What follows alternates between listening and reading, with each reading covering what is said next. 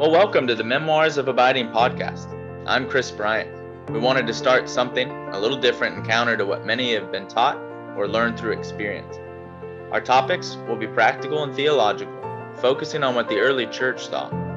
What we are going to talk about isn't some new idea, but rather an old idea gaining traction again. Our tell is sharing our experiences and looking at the Bible in this material. Our ask is that you will take it into your own devotion time and ask the Lord how to best apply it. We will talk about this material each week, and we have blogs addressing practical applications at www.memoirsofabiding.com. We hope you experience God through talking about His Word with us. Well, welcome back to our Memoirs of Abiding podcast, where we have been talking about abiding in conflict, specific conflicts. We just got off of 2 weeks in a row talking about abiding in poor governance, and I'm excited to continue on this road and talk about these things. I've got Ricky Lee Brooks back with me. Ricky, welcome back. Thank you, sir. Glad to be back. I've got a tricky one for you today, so I'm gonna be seeing where you sit with these. Now we might be in conflict. We definitely could be, yeah, especially on the last point. But today I want to talk about abiding in vocational conflict. And vocational is simply meaning at a job, what we do for a living. So I Yeah. came up with three mainstream conflicts, I'm going to call them, that I have observed in my own vocations, but I've also heard from others in different groups, not only in our discipleship groups, but also in some of the other groups that I'm involved in.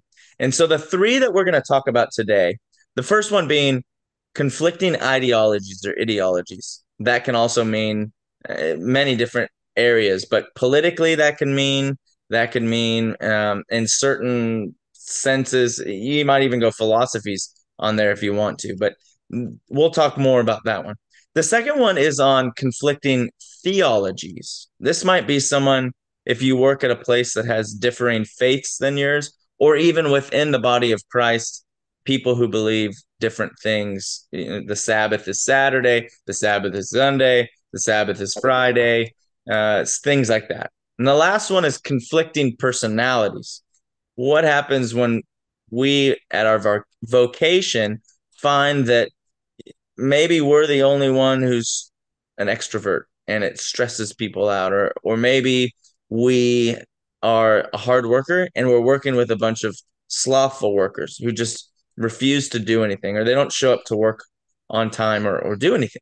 So how do we abide through these? And I wanted to go through this, Ricky, and for all of our listeners, because I honestly don't see a lot of this. We hear a lot of stories in the news, or outside on different blogs or forums. I'm like, what am I supposed to do as a Christian when I come up against some of these things? So I wanted to address this because honestly, a lot of this is going to sound the same if you've heard our other podcasts, maybe different scripture for specific points, but ultimately abiding is not just about like talking to God through prayer, reading about God in the Bible, and listening for God's leading through the Holy Spirit. But this is a lifestyle. This is something that should drive our decisions both in the religious realm, in our faith realm, but also in every other area, physically, emotionally, vocationally, financially. All of these areas should be driven by our abiding in the Lord. Would you agree with that, Ricky? Yes, absolutely. Because there are some huge generalities that would apply in all of these areas. If we're abiding in Jesus the way he teaches us to, and he teaches us by showing us how he did it, does it with the Father, he even says that as I abide in the Father, you abide in me. When you stop to think that for Jesus to abide in the Father meant that they were in perfect agenda harmony, they were in sync with one another. And he wants his followers to be in agenda harmony with he and the Father and the Holy Spirit, to be in sync with them, then abiding becomes that as we rest in Christ and we're transformed by his word, his truth, his person, his presence, we become more like him. Our fleshy minds, the hauntings, the inclinations left over from before we were born again, are overwritten by the truth of God. So more and more we begin to think as the Lord thinks. Well, that's a huge generality, but it applies, doesn't it, in everything that we do. So can we do that if we are not really faithful, careful readers and students of all of the Word of God? Can we do that if we are not intentionally partnering with God to become more like the Savior? Can we do that if the only way we go about that is showing up at church on Sunday and calling it good? And you can see where I'm headed with this. The very idea of abiding in Christ is an all consuming uh, walk with Jesus, that our discipleship causes us to be his followers, which means we're imitators of him. We become like him, how he thinks, how he feels, how he responds. And if we're able to do that, then whatever situation we're in, we will then know the nuances of his character and his truth as we see those nuances in different places in the Bible. And we'll know when to apply each of those and how to apply them and how persistent we should be, or is it a time to walk away? So a lot of those answers come back to the big generality of what it means to abide. And I'm excited for this one because we'll be able to look at it, probably several different passages of scripture, and see how that portion of God's word applies to looking like Jesus, acting like Jesus in these particular situations. Yeah. Let's go. All right. So our first area, conflicting ideologies or ideologies. So as I abide in the Lord, I may find my position to be at odds with those around me. I'm thinking in the news over the past 8 years, 10 years, uh, you hear stories of teachers in schools, and teachers are being required to teach certain things. Maybe they don't necessarily believe in those. Maybe they're being told that they have to treat students a certain way, and it just seems wrong to them. Like it's absolutely wrong in their mind. They're very conflicted in it. And I've heard a good number of teachers say, I don't I don't feel right doing any of this. This doesn't feel okay. We can also look at medical professionals, nurses or LPNs or doctors or midwives or any of these individuals being told that they have to fall under some new scope that hasn't been around before. Maybe being forced to operate or to transition people, maybe being told that they have to follow certain rules or go along things that have never really been mainstream medical practice, but all of a sudden it is a new outlook. And this isn't something that's backed up by medical journals. It could be something that's just new ideologically. I'm thinking peace officers, police officers, security forces that find themselves being told they have to treat a certain group one way and a certain group another way, or told that they have to let this person go, but they don't have to let this person go. And deep in their mind, they say, this is wrong. That we're all created equal in God's eyes. I need to treat my fellow man, my fellow woman the same way. Why am I being told to do these things? And if I fall out of line, does that mean I'm up for being fired or punished. Um, or government employees. I remember the story, right or wrong. I'm not here to debate that one. That comes to the individual conscience of the believer. But there was I think it was a court clerk that originally, when maybe 10 years ago or maybe longer ago, I can't remember when it was, but she was refusing to sign the marriage certificate for a gay marriage. And I'm Ricky, we're not here to debate that side. But what I want to say is, what if I, as a believer, find myself in one of these cases where I know deep down inside of me, I don't feel right. I know I do this job and I have this job to bring in money to support myself, my family, if I have kids or if I have a second generation of a family in my house, like a grandparent or a mother, father that I'm taking care of. I need this money to take care of my family, those who depend on me. So I need to keep my job, but at the same time, what do we do when we find our current employer or even other employees that we work with differ from us in this ideological political spectrum? How do we abide through this? That is that's not another of those wonderful questions that leads to wonderful answers and solutions that are simple in the statement and profound in the experience because they're not hard to answer. If we come back to the character of Christ, the person of Christ, the Apostle Paul said, "For me to live is Christ," right? It's no longer I that lives, but Christ that dwells within me. He's making the point that the character of Jesus is overriding the ways of his past.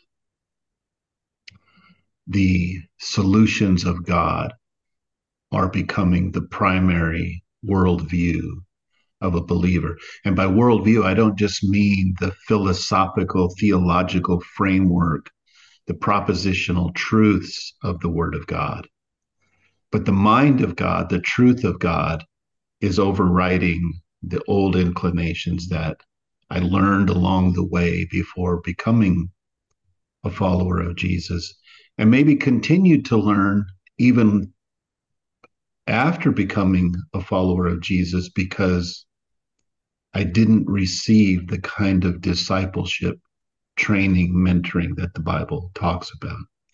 So, what are we supposed to do when those ideologies are in conflict? I think one of the first things would be to discern, are they gray areas? You know, we have differences of opinions on some of these things. Are they not gray areas? They're black and white areas, and the Word of God speaks directly to them. Like some of the things that you were alluding to in that question. And if we put it, say, in the framework of a doctor who maybe, or a nurse or another medical profession who, in their given circumstances, have been told by the hospital they work for or the medical society or whatever it might happen to be, that they have to perform certain kind of procedures, that they don't have a choice. They may very well be in a position of having to say, I can't do that.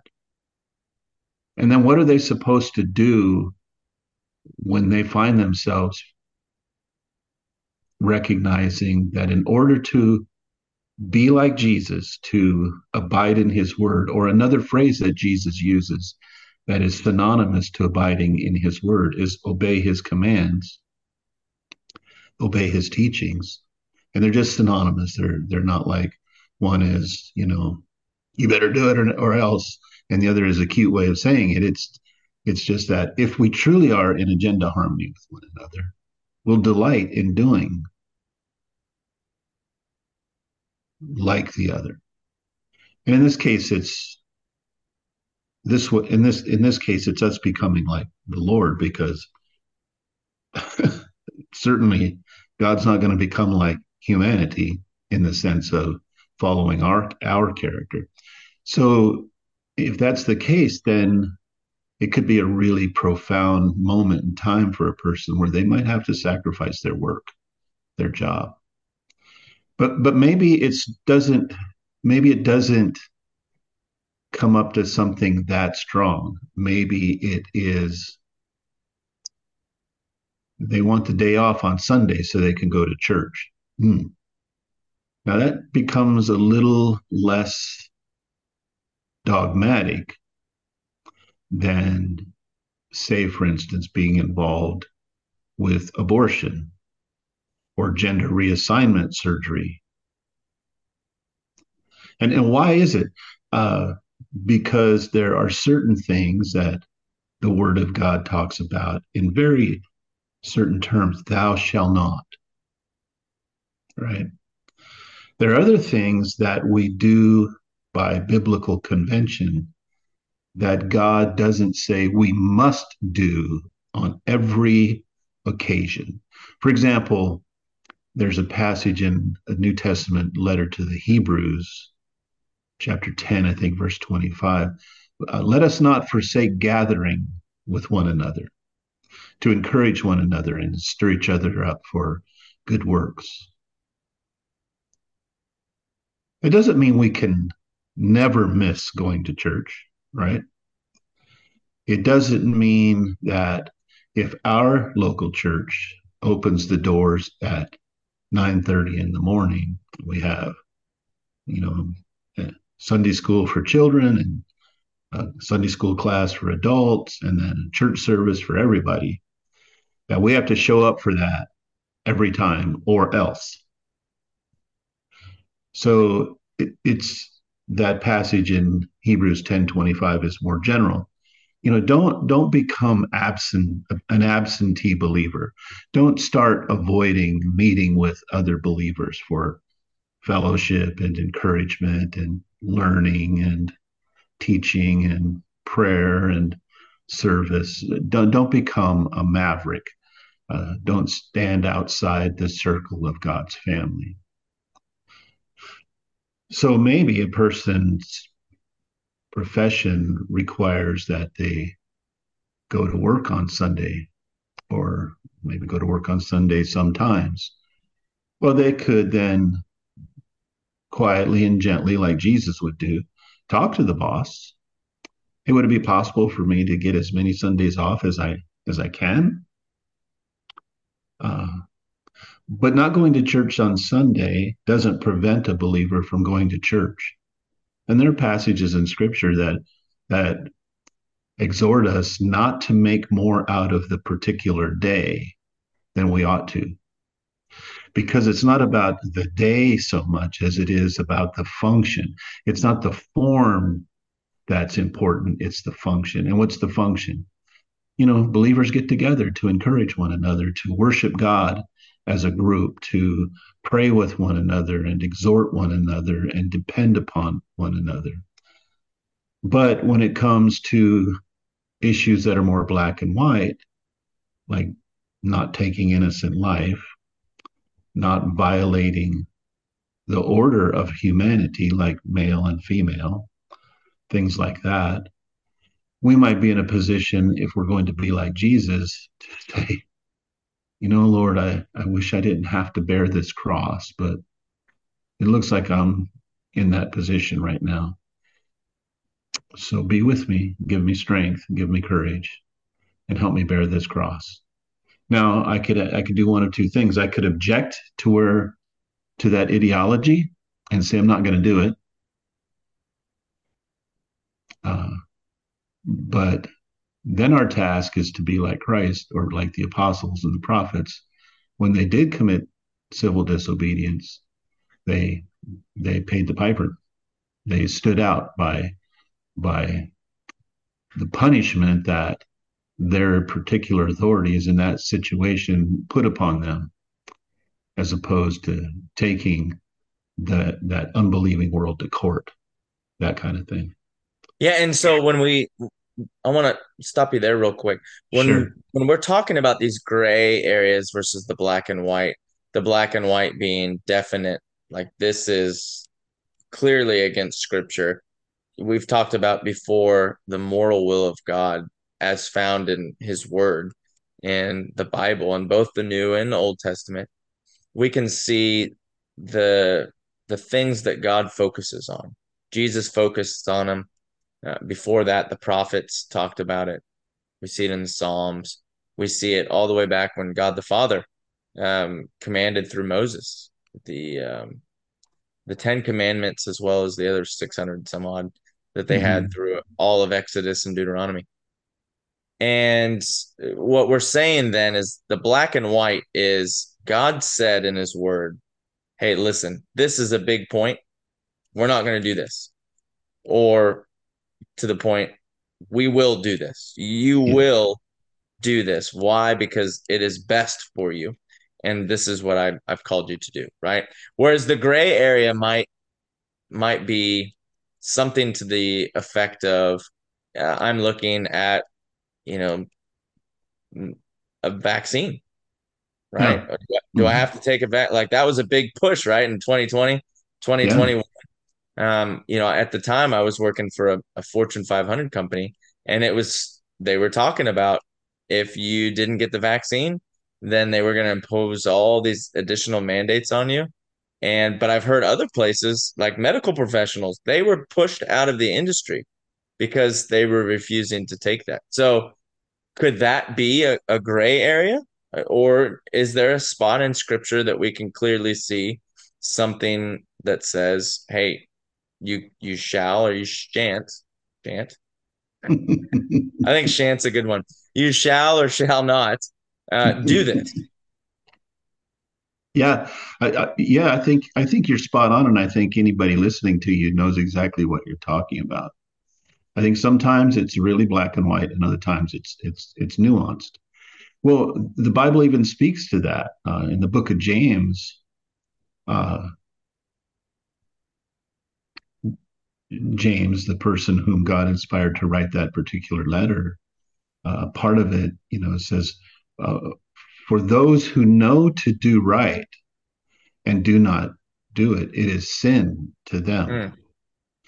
There's a sense there that there may be areas that I know are sinful for me to do, but it's not necessarily the the general idea of, well, I know that's sin, so I shouldn't do it. There are some areas in life that I should not be involved in that maybe somebody else is. And as long as those things are not, directly addressed in the Word of God, they're those gray areas, those life choice areas that sometimes we make that God didn't necessarily address.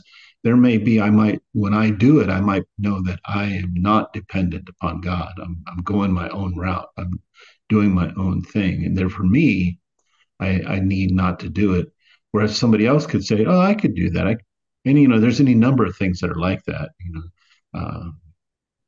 Yeah. What we see at movies for some believers, they just can't go.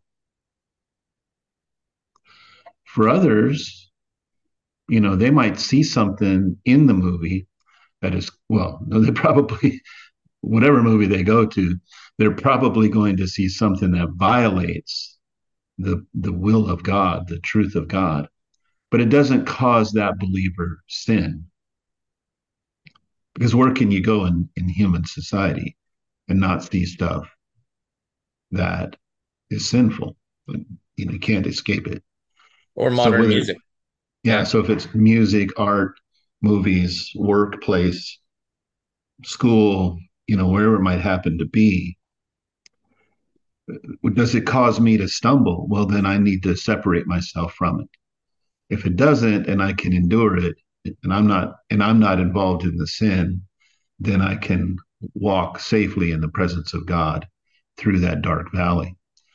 So here's where knowing how to abide in the Lord, pouring the word of God into us, or how it says in Colossians 3:16, let the word of Christ dwell in you richly, right? How do we how do we allow God to reformat our thinking, our mind, our brain waves, everything through his truth, his word, rather than the lenses that we have developed in our sight in the world apart from him? Because apart from that, it's hard to make these choices. So, to the person who might not know the word of God really well, and you're faced with these kind of dilemmas, it would be really important then to talk to somebody who knows the word of God much better than you do. And it's actually interesting that you say that because I mean, we obviously we focus a lot on reading God's word, and we specifically tailor that to for transformation. The whole purpose of the transformation is so that we become more like the Savior, Christ Jesus. And the more that we become like the Savior, Christ Jesus, the more that we can have discernment and identify gray versus black and white, and to know, okay, this is absolutely wrong, and I need to stand on this, or I can put up with this, and it's not causing me to sin, though I don't like it. But I found that in my own walk when it came to a job. Like, yeah, I mean, I conflict with my employer on this specific set of values, let's say. And it was like, okay, well, do I leave because of this? Like I just I don't know. And the more I read God's word, the more I realized, man, this was something that I was struggling with, not necessarily that God would say, "Oh, you shouldn't be working there, Chris." And so the more I read God's word, the more I become more like the Savior, the more that I can discern and have wisdom Yes. to realize, hey, this isn't for me. Or you know what? The money is great, but I can't do this job. This is just not something I can do. So yeah, I think you're dead on with reading scripture there. Let's go to the second one though, the theology one. This the first thing that came to my mind was pastors, administrators, even people who work at schools. Let's say you work at a Christian school, or maybe it's a private school, but it's not necessarily a Christian or parochial school, but it it has certain belief systems attached to it. And maybe their theology at that school differs from yours.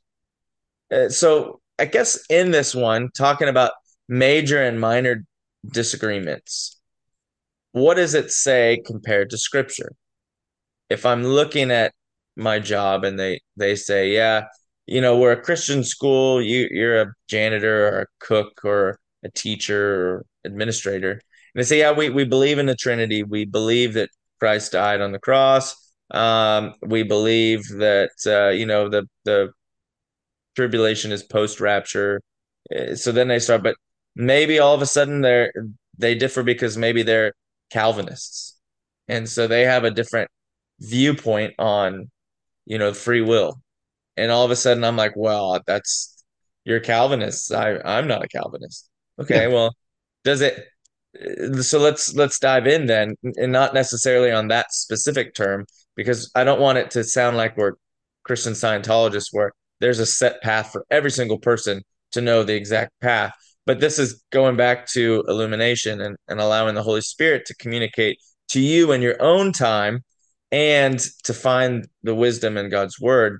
What happens when we see like a perceived disagreement like that, maybe Catholic versus Protestant, or maybe even past that? What if I'm working for a specific 501, or a nonprofit that aligns with Islam, is Muslim based, but my skill set fit really well into this specific job, and I do really well in it. I don't really necessarily believe theologically the same thing as them. So help guide us on this thinking with this whole prefix here. Yeah. How do we get into this preface there? How do we get into this idea? Where do we draw the line, I guess? Yeah, that's another really good one. I can speak to it in a lot of different ways. By example, among pastors and pastoral staffs at churches with that have more than one pastor, I've seen pastoral staffs come to some serious, ugly conflict over theological issues. Yeah. And you hear about uh, the the old kind of a crummy joke, but the old joke about, and I'll say it because I'm a pastor of a Baptist church. Hey, did you hear about the Baptist doll? Yeah, you wind it up and watch it do the splits because they seem to split all the time. There's church splits. I get Uh, that. well, those are rarely over foundational doctrinal issues. They are usually over personality conflicts, secondary theological issues, things like that. So, if a pastor is denying the Trinity, if a pastor is denying the incarnation, if a pastor is denying the authority and inerrancy of the Word of God, those are foundational, matter of fact truths, and it would be cause for, you can't pastor here, kind of thing. Well, the mature Christ-like thing to do would be, as a pastor who who who maybe changes his perspective on these things, is to say, well, I also know that another hard and fast desire of the Lord is not to cause division in the body of Christ. So I'm not going to fight the issue. I'm going to gracefully bow out. That's what should happen. Uh, but usually, but more often than not, people don't bow out. They fight and they split churches. They cause disruption.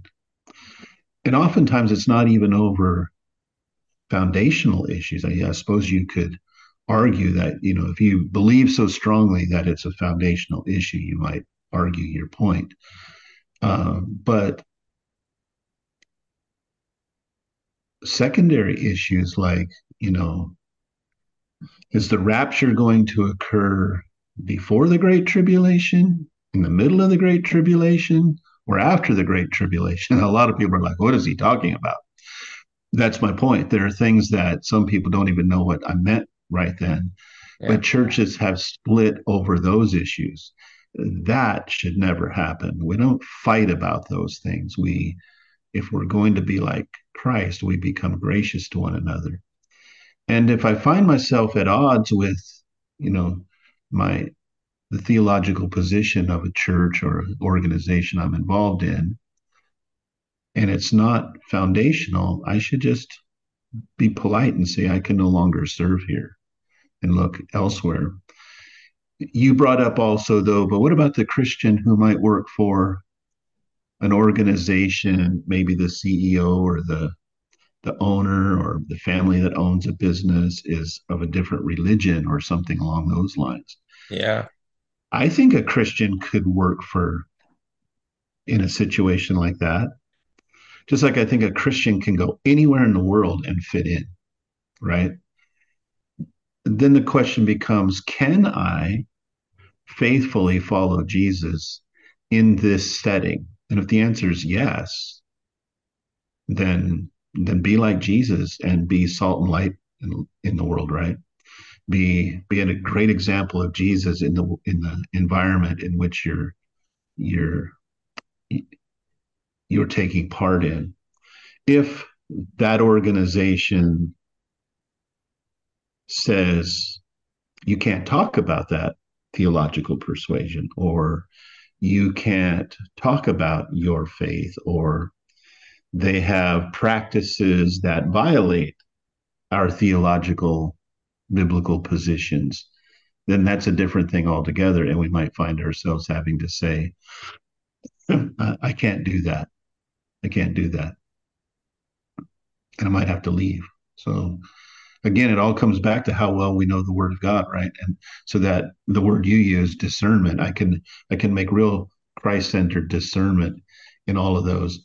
It's really too bad that too often pastors and theologians create blanket statements and people try to cover all of the nuanced situations they are involved in with that blanket statement.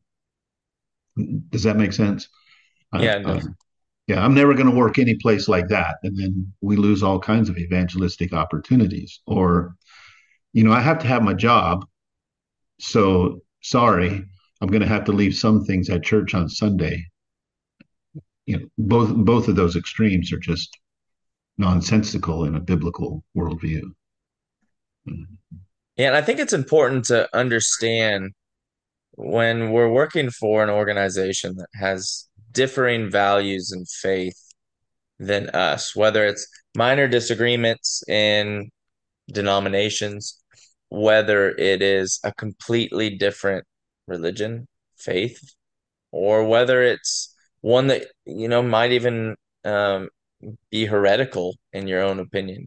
Like you see it as the family, or and you said a good one. What if it's a small business or something, and the family is very much a certain cultist group, and cultists meaning like one of those they don't they get they cult groups get away and try to get out of the cult idea, and so Oh, they're high requirement or high.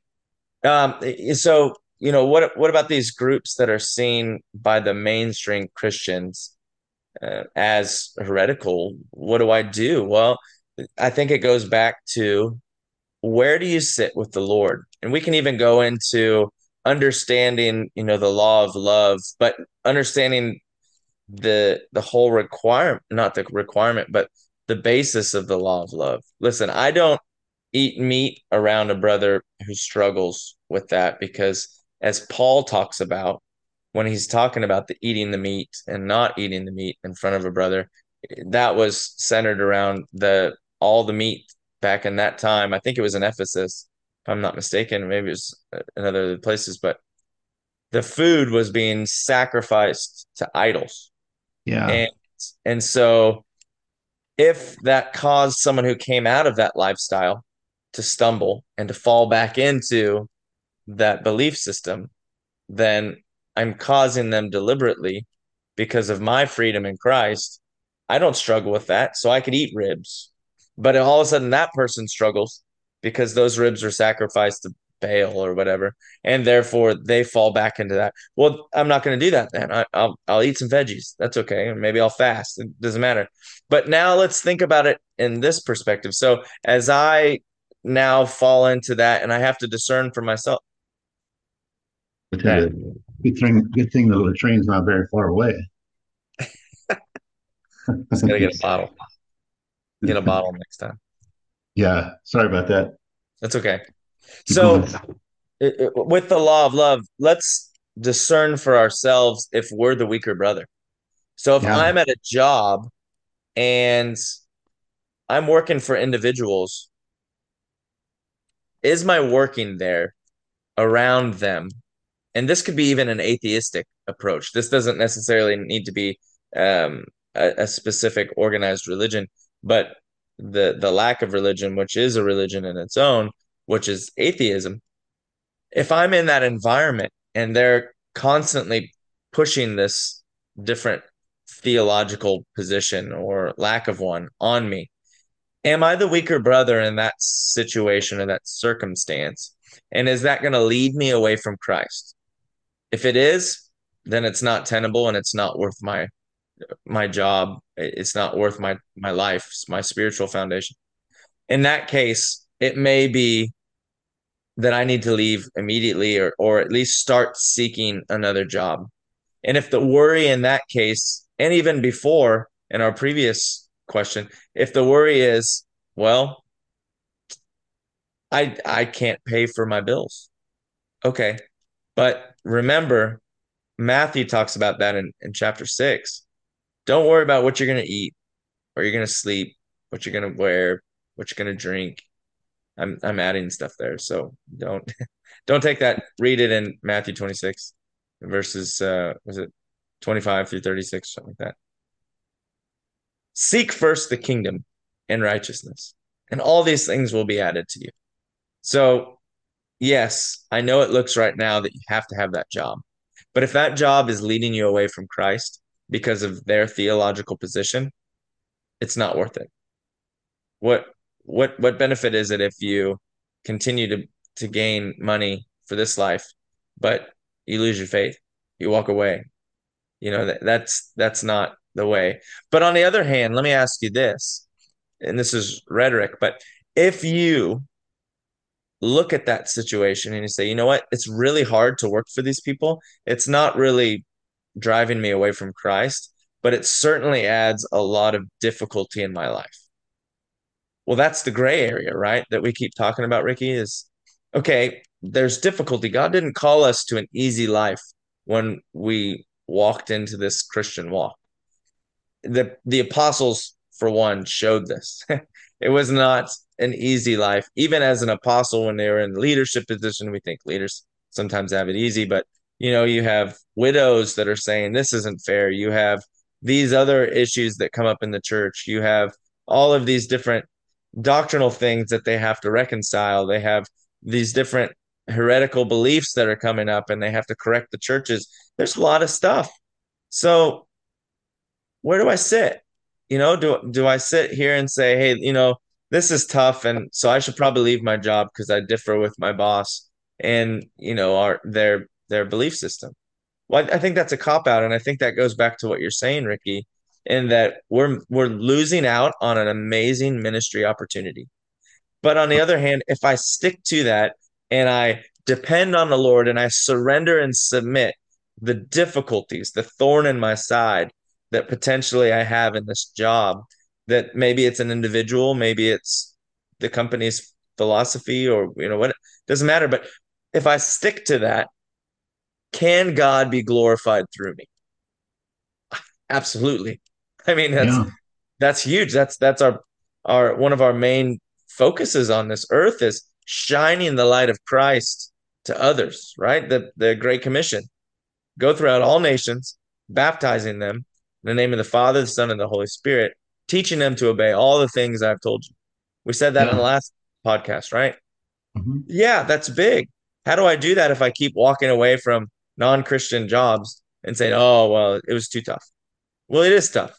And Yeah. you have to get to the discernment side of, is this something that's going to cause me to stumble in my walk with Christ? And if it is this something that I need to walk away from? Yeah. Or cause somebody else to stumble, right? And you gave an example earlier about the, like a county clerk or something. I remember that case. I forget. It was in the news years and years ago about the the clerk didn't want to, if I remember right, sign a marriage license for uh, a gay couple. I think it was, Yeah, Alabama or and something. and is it that person's right to do that? Yeah, I suppose so. We live in a land of freedom, right? Uh, is is it morally okay for that person to make their point?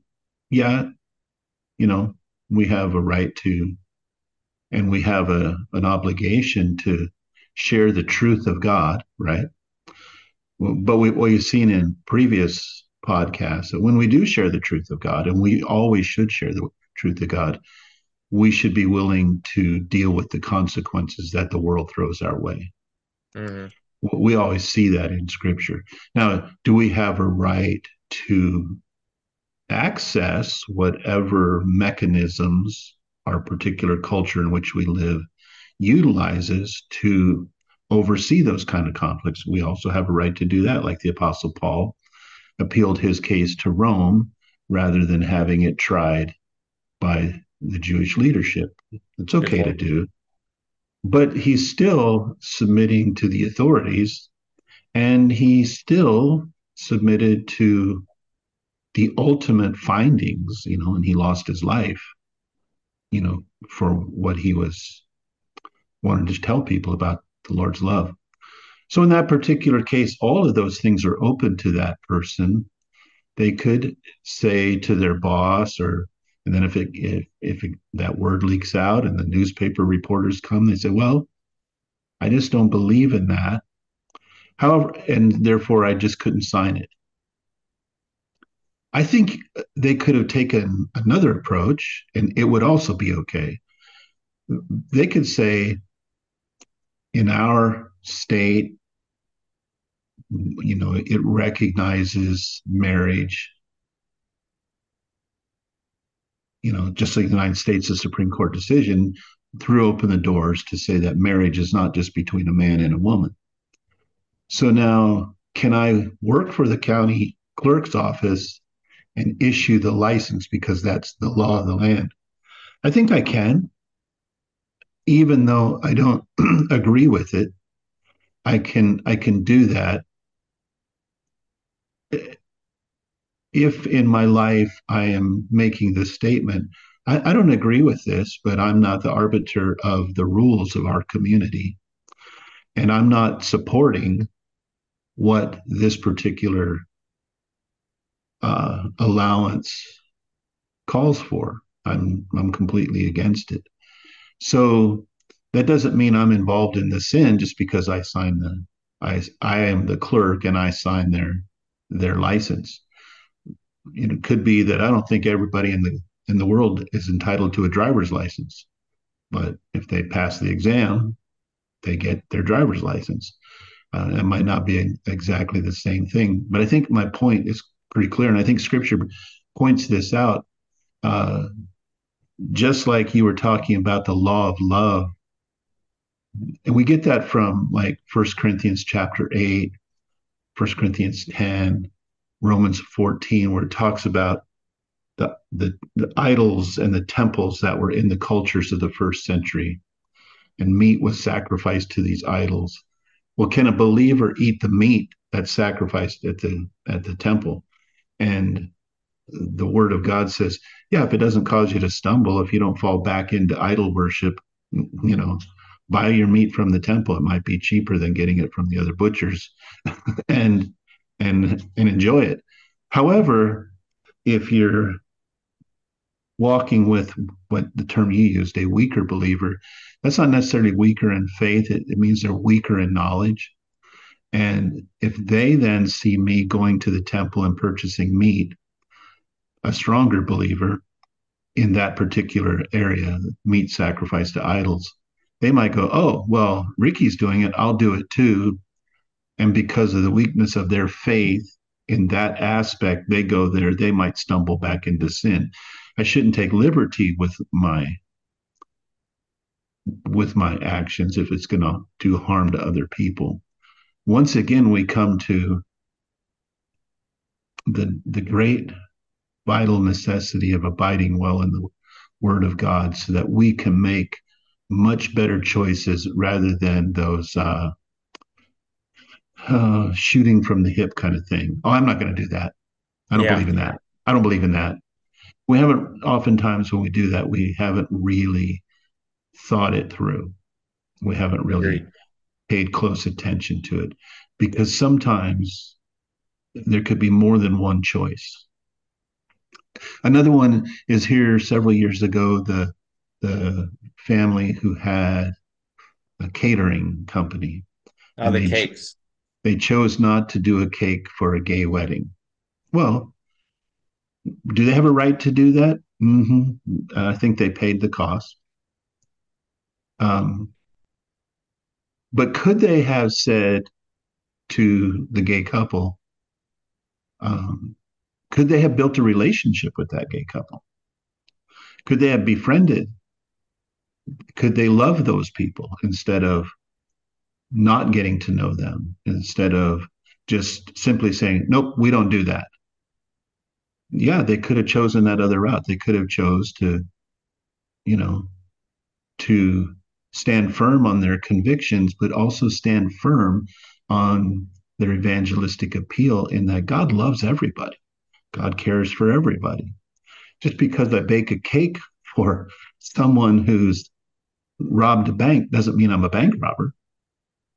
Just because I fixed the flat tire on, the guy down the block who's, you know, high on crack cocaine every day doesn't mean I'm involved in drug trafficking, right? We can befriend people. Uh, I can have a relative who's committing adultery on his or her spouse, and I don't have to reject them outright and never talk to them again another day in our lives. There are all kinds of things that we all do that violate the moral will of God that we can do. We can still be involved in people's lives and demonstrate to other people the love of the Lord. So I think depending on the particulars of that particular situation, the believer has to make wise choices based on God's word. And those choices are not always this or that. It could be multiple choices, and we could still obey the will of God. Yeah, and I think that's why it's so important to know God's word, Yep. because there's so many instances that, hey, God abhors the adulterers, homosexuals. We can go back to the Old Testament and pull up these verses. And if I build my worldview of other people off of that, I've got no ministry. There's no way, because I'm gonna condemn them. That's the first thought. And I did that for many years as a Christ follower. I said, "Oh, I can't stand talking to this type of person or this type of person." If I ever saw someone drink alcohol, I instantly lost all respect for them. So I just generalized those people. And I didn't want to talk to them. I had to in some cases, but I didn't want to. Well, what was that? That was just a condemning spirit inside of me. But Yeah. when I start to understand scripture better, and then I start to see, oh, God's purpose in this wasn't so that I would alienate this person and push them away, but instead it showed his own compassion and grace and mercy. And if he showed that to that person, can't I, if I'm reflecting Christ? So then all of a sudden I could talk to the person who just got drunk the night before. I Yeah. could talk to the homosexual. I could talk to the adulterer, like you talked about. I could talk to the idol worshiper. Yep. And it was my ability to build a relationship with that person that could potentially show them later on in life, hey, I see that you've been living in this life, and I know that you seem to be okay. And I don't know what happens behind closed doors, but I've just prayed over your situation, and I've hoped that you would get out of it. I hope that the Lord would show you the truth. And they're like, now that you mentioned that, I haven't had it. I thought I had everything I wanted, and I've just felt empty. Really? Do you want to talk about that? Like, because I felt empty at one point too, like junior high, high school, beginning of high school, I felt so empty, felt so just blah. And I found this wonderful truth. Can I share that with you? Like, imagine if we could do that more Yeah. in our job. Imagine if we could do that in a ministry, or in a, we call it a nonprofit. It doesn't even have to be a big job that we traditionally see. But yeah, I think there's plenty of room for the believer who's abiding in the Lord and saying, okay, Lord, I want my will to be your will, not necessarily if I'm in this difficult situation to walk away. And that brings me to this last one, which is, what about a conflict of personality? Whether it's with coworkers, or whether it's with your employer, or maybe you are the employer, maybe you're a small business owner, and it's your employees that are bringing up the conflict. So I talked before, conflict and personality types, introverts versus extroverts, hard workers versus slothful workers, or even workaholics in there as well. Some can come into conflict on some sort of company vision or mission statements, and they may be contrary to, like, my personality. Hey, we want you to go out and make 10 sales a day. Well, I'm an introvert. I can't talk to people.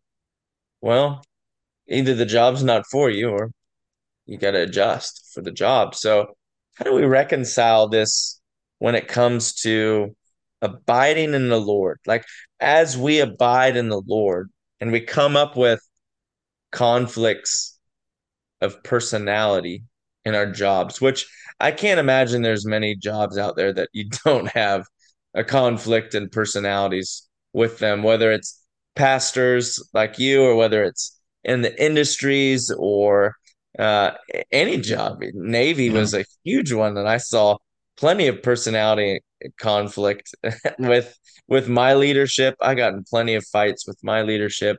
We had some sassy talks, and even you know, and I was given a lot of grace because in the submarine You had force, sassy talks with your leaders in the military? oh, I had I some. never had one of those. Ooh, I well, never had one of those. Boy, like that I would not said, have. we were That wasn't submarine. that wasn't happening in the 82nd Airborne. Yeah, well, yeah, that's it's a different world, but submarines are a different world in their own. But Yeah. yeah, we they would accuse me of something, and I would have some words for the E9 that was in charge of that, or Oh whatever my. it was, Yeah. and it was just it was wrong Yeah. what they were doing, and I brought it up. I didn't bring it up very well because I was sleepy. I wasn't getting sleep. But anyway, personality conflicts are a regular thing in our lives, especially at work, and especially when you find that you're working a lot, when you have to work long jobs or long hours. So I think in my own life, I'll start off and then I want to see what you say, Ricky, but I've shared this on the podcast before. I had a huge conflict in personality, and it came from an individual I worked with, a coworker, and then he became somewhat of a subordinate. I became a supervisor in a different, not department, but a different aspect. And this individual, for some reason, had an out for me. He didn't like that I was alive and I was breathing. And so he did everything he could to make my life hell. I mean, he literally did. He was doing the work of the devil and trying to hurt, trying to destroy my stuff, me, um, to intimidate, to bring fear. So this is a pretty deep personality conflict, right? This isn't something that it's like, oh, I'm maybe interpreting this wrong. No, it's tried to run me off the road multiple times. So this is a pretty big one. Yeah. So we talked about this before, but when I brought it up to you, I said, this is not fair. This guy needs to be brought to justice. He needs to be fired. Or I need to leave my job. Maybe I need to get a camera on my car, but I shouldn't live in fear every day. This is wrong. And I was in a lot of conflict personally. Like, what do I do? God help me understand what I'm going to do. And I had a leader that I've shared it. He bringing the story shorter. He said, "Hey, just ignore him. You have more to lose than he does." And I was like, "It's just wrong. It's just wrong." But I kept hearing everyone say, "Just ignore him." And then I was like, "Oh, I don't understand." And then through abiding in the Lord, he brought up Nehemiah and the incident with Sanballat and Geshem the Arab, and I thought, well, why is that coming up? And then it was like the question in my mind was, well, what did Nehemiah do with those two when they said, "Hey, come meet us"? Because they wanted to inflict harm on him. They wanted him to be gone because he was building the walls around Jerusalem. You can find that in the book of Nehemiah. And it was like the question was answered in my own head. Well, he ignored them. And it was like, there's that guy on the videos where he like sees someone do something and then he just throws his hands out like, come on, really? And that's Yeah. that's the image in my head. But that wouldn't have come about had I not been abiding in the Lord. Like, and it was taken a lot for me to seek God on that. But ultimately, it came about saying, "Hey, just ignore him. Don't Yeah. don't don't involve yourself in that." Right. So instead of Yeah. having to leave my job, and instead of having to force or spend my mission to get this guy fired, Instead, I just needed to ignore him, not just ignore him, but stay away from this individual, very toxic individual. And the Lord worked out the issue. So Yeah. that's my personal story on that one. But Ricky, what do you think? What is, how do we reconcile this when we have these conflict issues at work that can be potentially very toxic? Well, you when you first introed that, you talked about, the differences that we have with people like personality and stuff like that. And then your testimony, your example was this toxic person. So he was a different kind of person in a lot of different ways. One, he just didn't resonate with you, right? You True. didn't resonate. You didn't resonate with him, that's for sure. Definitely And not. but he added some elements of, you know the the times when he literally in his car tried to like force you off the road. Some criminal elements. So you could choose that path that you saw in the Word of God with Nehemiah. But again, this is one of those situations where had you exercised some legal thing, like if you had a video of him doing that, him getting close to your car with his car, it wouldn't be wrong to say to the cops, "Hey, this guy tried to run me off the road, and he's done it on more than one occasion." That wouldn't be wrong. No.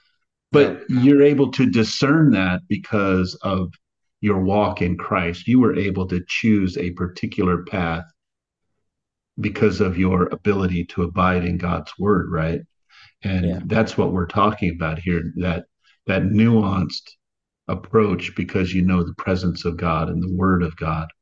And when we think of people wherever we're at in the workplace or educational place or volunteer organizations, recreational situations, whatever they might happen to be, the differences between people are formatted in so many different ways. There's the Mm. whole personality differences. There are quote unquote class differences, rich and poor. Uh, we have different ethnic backgrounds, national backgrounds, uh, you know, down to the basics, male and female. Uh, and and when we abide in the Lord, we begin to see the world through God's eyes, and we begin to see the differences in people's lives. We begin to ask questions that we might not have asked in the past. What is it that's causing this person or that group of people to act in this contrary manner? Why is this happening? God, help me to see clearly through the lens of your truth. I can think of, there's so many different passages of scripture that come to mind. One of them is the Apostle Paul's letter to the church in Philippi, and he wrote this. God wrote this through him. If you have any encouragement from being united with Christ, if any comfort from his love, if any fellowship with the Spirit of God, if any tenderness and compassion, then make my joy complete by being like minded, having the same love, being one in spirit and purpose. Do nothing out of selfish ambition or vain conceit, but in humility consider others better than yourselves. Each of you should look out not only to your own interest, but also to the interest of others.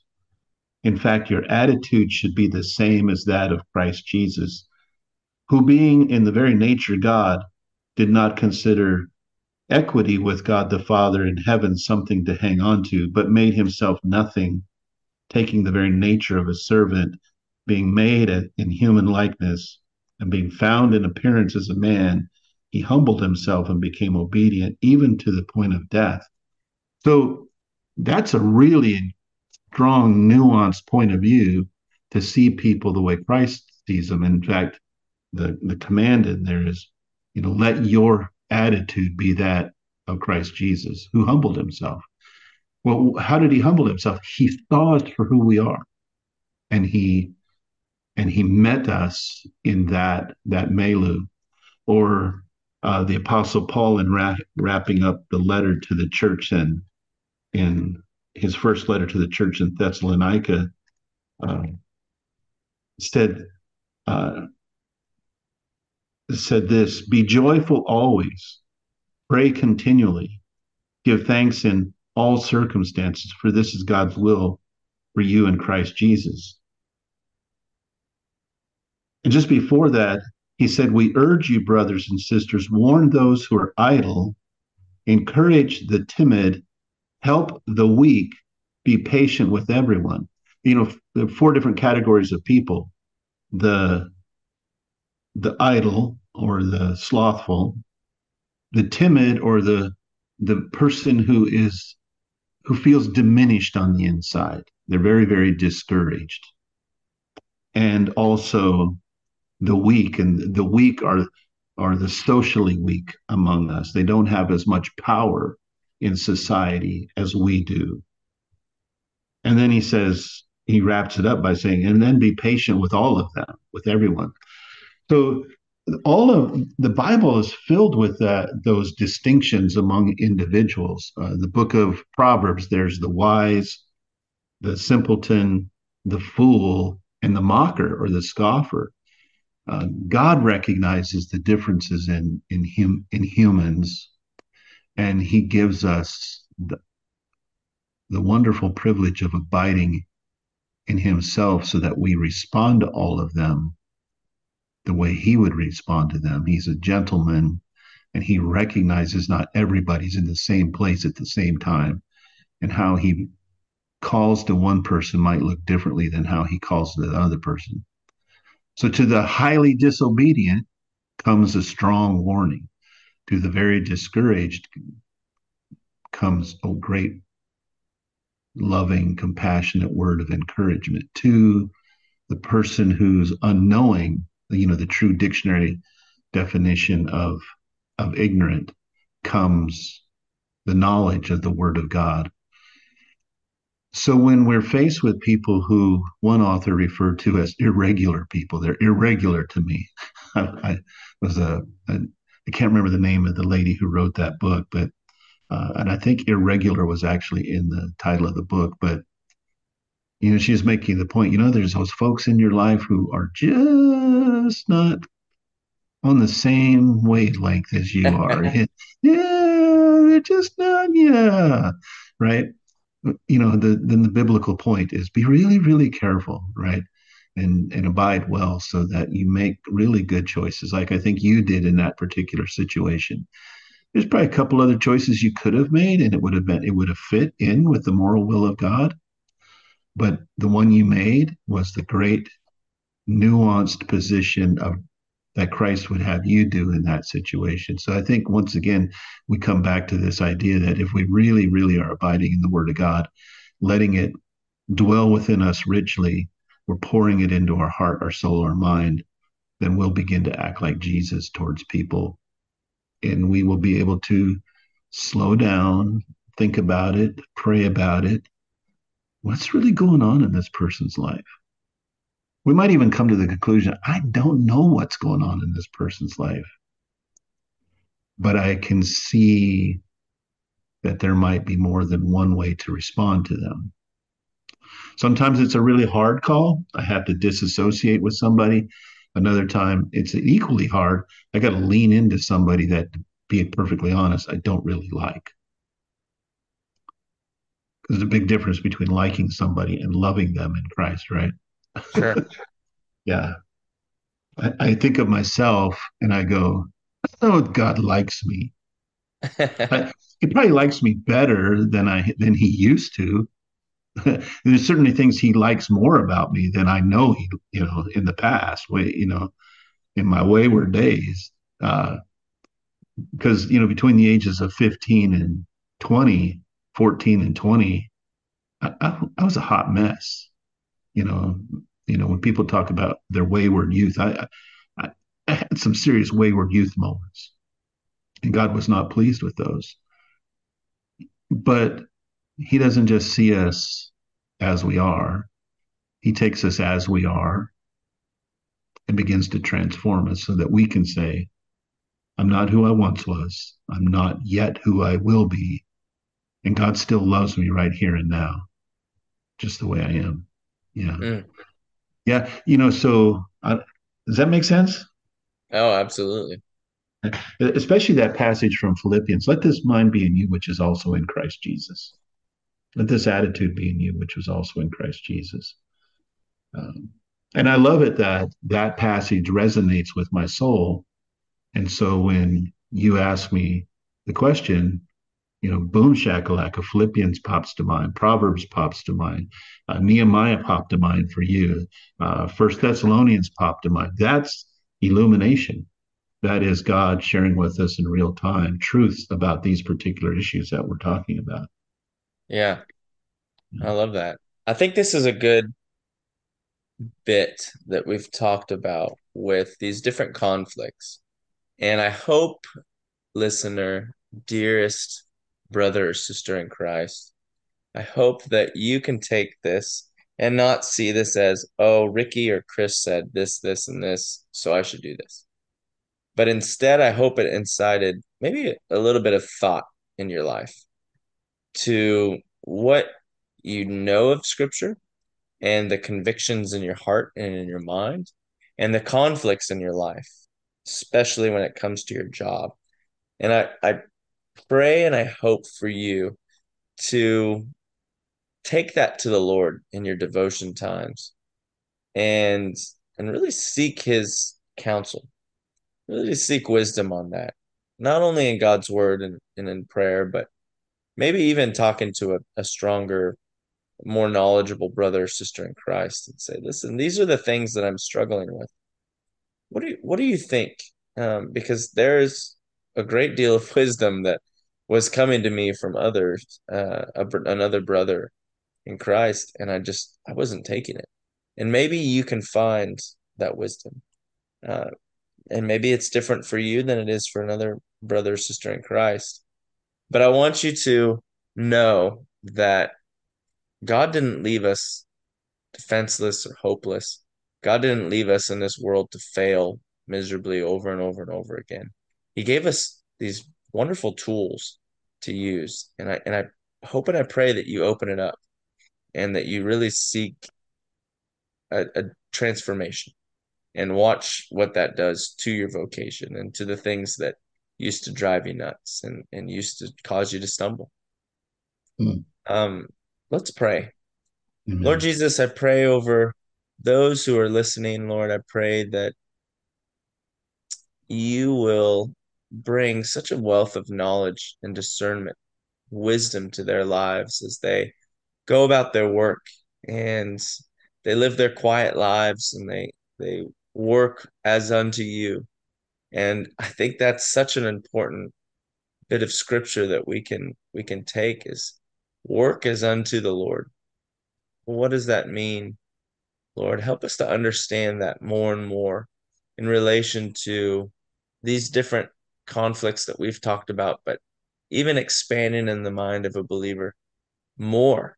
What does that mean for even more philosophical or other types of conflict that I couldn't even think of? Well, what does that mean if I'm still working unto you? I pray that you'll bring that into the mind of the believer if they're going through that circumstance and reinforce who they are in you, and that you're sovereign over everything, that, like we've said before, you own the cattle on 1,000 hills. And perhaps if a job isn't worth it, or perhaps if I feel strongly enough that I need to take a stand, that I can live with the consequence of that, knowing that you're on the throne. So remind us daily, Lord, that you are sovereign and that you are the one on the throne, that you are our provider, Jehovah Jireh, that you're our banner, Jehovah Nisi, and that you will continue to walk through it, all of these different trials, conflicts with us, and that you're with us, that you've given us your spirit as a promise, that you haven't left us, but that you're preparing a place for us. And I ask that you just give us that reminder so that we realize that, even even these vocations, they are temporary, and that our true abode is in heaven and is with you. So Lord, help us with that. We pray that you'll give us wisdom and knowledge and knowing when to walk away and knowing when to stay and knowing when to speak and when to stay quiet. Pray this in the name of Christ Jesus. Amen. Amen. Amen. Thank you, Chris. Yeah. Thank you. So we want to end with an important scripture that reminds us to abide in him. John 14:23, Jesus answered and said to him, "If anyone loves me, he will keep my word, and my Father will love him, and we will come to him and make our abode with him." As you walk through this week, we encourage you to review the scriptures and themes we talk about, and ask the Holy Spirit to team up with you to bring this information to life personally in your walk. Thank you for listening, and God bless.